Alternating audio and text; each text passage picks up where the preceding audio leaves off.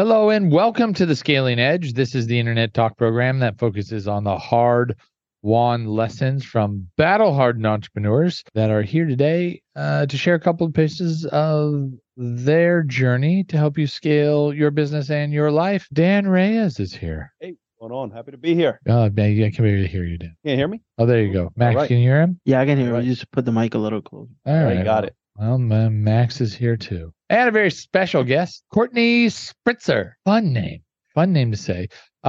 She is the co-founder of Socialfly, a New York City-based digital marketing firm. And what's the other? Finista? How do I say the other? Entreprenista. Entreprenista. It is a Yes. women's empowerment. I'm just kidding. I really don't. I don't know what it does. Tell us a little bit about Socialfly, Entreprenista, and how you got to doing what you're doing today. Yes. So Socialfly is a digital marketing agency. When my business partner and I started Socialfly, it was a side hustle when we were both working in corporate America. And then after 10 months, we decided to quit our jobs on the same day in May of 2012. And we've been growing the business ever since, never raised any money, and grew it all organically through signing one client after the next. At this point, we've worked with probably over 300 brands, everything ranging from startups all the way to Fortune 500 companies and everything in between. And then we launched Entreprenista. It started as a podcast that we launched in 2018, but then we officially launched it as its own business in 2020. It sounds very feminine, right? It sounds like it's like a women's thing. Like, I don't think they're going to allow Dan. They certainly wouldn't allow Max over there. What is the Entreprenista? It does sound. Yeah, no, it's great. So it is a community of women entrepreneurs. So you're exactly right. It is focused on women entrepreneurs, hence the name Entreprenista. And really what we do at Entreprenista is we provide women who are building businesses. So it's a private membership community. You have to sign up to join. There's some dues associated with that. And then through it, you'll get access to experts. So we do office hours several times a month. You can ask experts anything. And is it virtual or is it a physical location where they go to? It's all virtual right now. And then several times a year, we'll do either local events that we host or the members host. And then we have one big gathering a year, which next year will be in Orlando for a weekend in May. I think that's really cool and Thank really you. kind of exciting. And it's, it's a hot topic right now, women in the business place and how it's shifting culture. And it's good to see, sounds like you're tip of the spear on that culture. Very exciting. So let's get back to Socialfly, right? So there's lots of digital marketing agencies. You're out in New York City. Like, what's your edge? How do you help companies or brands or individuals scale their business, scale their life, scale their profiles in a way that's different than everybody else? Yes, love this question. So one, we were one of the first social agencies. So when we started, we were very focused on social media. And I would say we still are very much focused on social media. However, we've evolved as the digital landscape and social media has evolved. So now our services include full media buying, influencer marketing, full range of creative services, anything a client would need, we can create. We have a studio on 29th and 7th in New York. And what sets us apart is we provide all of those services under one roof. And now it's all virtual. A lot of it is virtual, but we have all of the experts in-house who can provide that level of expertise to our clients. So they don't have to work with multiple agencies. They can just work with one agency. And our belief and what we know is that in order to be successful on social and digital, all of these pieces of your strategy need to work together. Your influencer campaign and your influencer approach needs to ladder up to what are we saying every day on organic social? What is the organic social strategy? And then your paid media, you can leverage assets from organic that are already organically performing well. So all of our teams talk to each other, they're coordinated. That way our clients can save time and money and they have a group of experts to go to. So you were one of the first social media agencies? Yeah, we launched in 2011. So there were not a lot of social agencies at the time. Instagram was just coming onto the scene. So it wasn't even a big channel at the time. We were actually advising our clients to be on Google Plus when we first started. Oh, Plus, I remember. They thought they were going to take over the world. Remember them? When they came out. Foursquare. Oh, yeah. Yep. We're showing our age now. I'm constantly posting on Google Plus. I've got the top engagement out there. That's incredible. What other ones went away? There was a few other ones that kind of. We're looking at what's happening with Twitter and now X, but that's definitely still What do you a think channel. is happening? What do you think is happening there? I think that there's a lot of changes now. They're saying that they're going to charge everyone to be on the platform to combat bots. I did like the approach of charging for verification. I thought that was smart. Now we're seeing Instagram and Facebook do that as well. But charging to be on the platform, not sure how I feel about that one. I haven't heard that. I know they charge for the little check mark, and then that voices. I mean, there's a lot of controversy about that stuff just because of people's political feelings. But the concept of, I think Elon said, like, hey, the lords and peasants, like, your voice doesn't matter unless we validated you. That's kind of weird. Like, I don't want to ever be knighted by a platform, you know? There's got to be some other way, but who knows? Who knows what the evolution will be? But it is watching some interesting changes go on there. So what's your approach with, like, what type of clients do you typically work with? Right now, I would say a lot of our clients are, CPG clients, entertainment brands, several funded startups. It's a very wide range. Like, we're working with a technology company, we're working with an entertainment network, we're working with a beef jerky company, a skincare company. It's a very wide range. Yeah, it sounds like it. It sounds like it. So approach, can you talk about, like, what client have you had that you can remember that stands out for you, where you had, like, the biggest or most meaningful impact to their business, and how did you do that? Definitely have a lot of campaigns come to mind. One that I can talk about is actually something that we won an award for. So we partnered with the Travel Channel.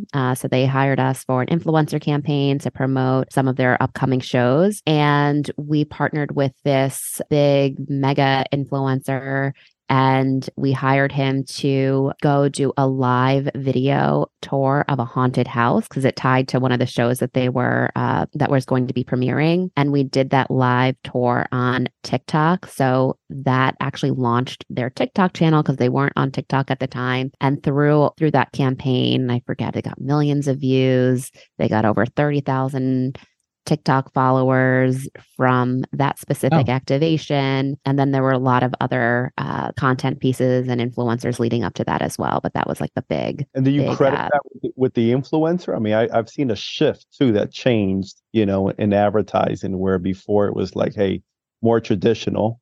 Now it seems to be, people are listening to these influencers, whatever they're pushing out there, whatever they're trying to sell.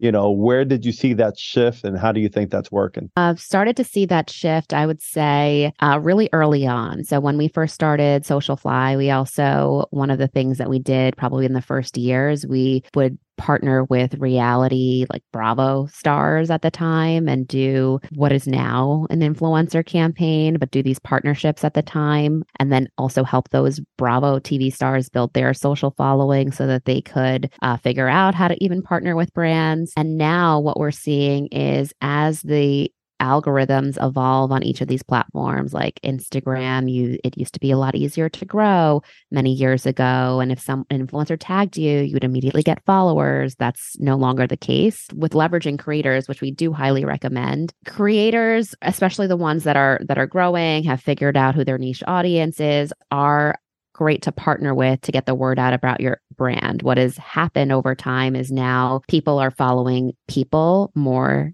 than they're following brands, and they are buying and looking at the recommendations of these brands. They may not follow a brand that an influencer posts, but they'll click on the link, they'll buy something, they'll look at the page. So when we're managing Instagram, for example, for a client, we're looking at impressions, engagements. Are people looking at the content versus who's following it, just because of the behavioral changes on the platform? The other great thing about creators is that with partnering with a creator, you get access to a new audience, and you get content that you can repurpose on your channel.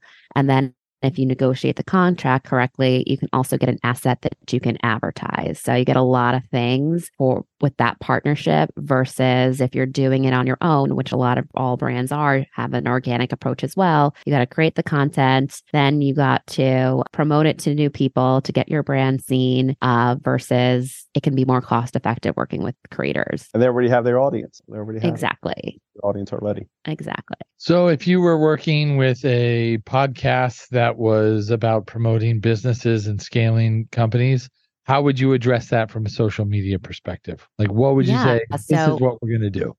So what I love about podcasting is it can also accomplish a lot of things very efficiently. So here we are. We have had this podcast recording. We've been recording for 10 plus minutes. Now we have, all these little sound bites that we can create into, smaller pieces of content under 30 seconds. You can then promote that across all of your social channels, tag me, tag the companies, then we'll share it. And then you're getting into new audiences. You can also promote the content, share the content in your email campaigns. How do you get engagement? Right. If you're just posting, it's not really serving you.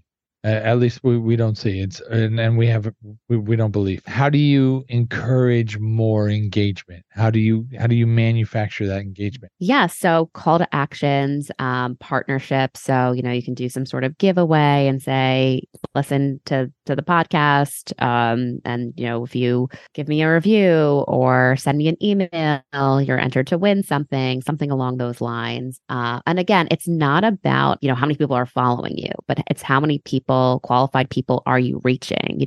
What is your ultimate goal of the podcast? Is it to, build relationships with people? Because a lot of times you're getting to know people in a deeper way than you would other ways of meeting people. How are you leveraging that content really? Like, are you putting the right hashtags in, putting the right keyword?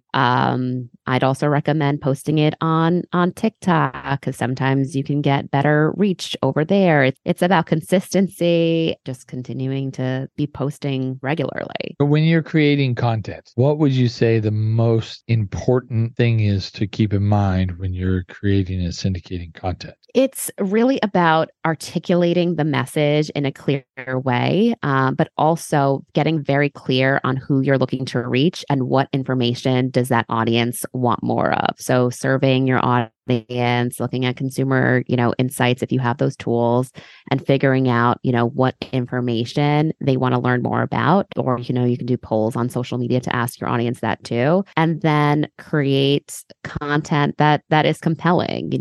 Something that does work really well to get someone to listen to your podcast is like, the video edit, making it sound like, once they listen, they're going to get one or two pieces of advice that are really going to change their mindset, change this, give them perspective on XYZ. The editing matters, the messaging matters, and then, taking a look at, what is the type of content that is trending on whatever platform it is that you want to resonate on. Look at the format. So like, how is the speaker talking to the camera? How long is the piece of content? What time of day was it posted? And things like that. Knowing the message, but knowing the audience and crafting the message to the audience. Yes.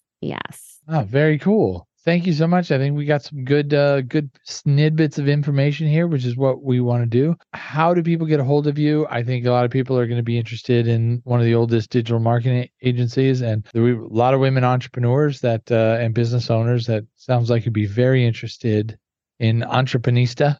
How do they find you? How do they get a hold of you? Yeah, you can find me basically across any social media platform. It's very likely that I have a presence there.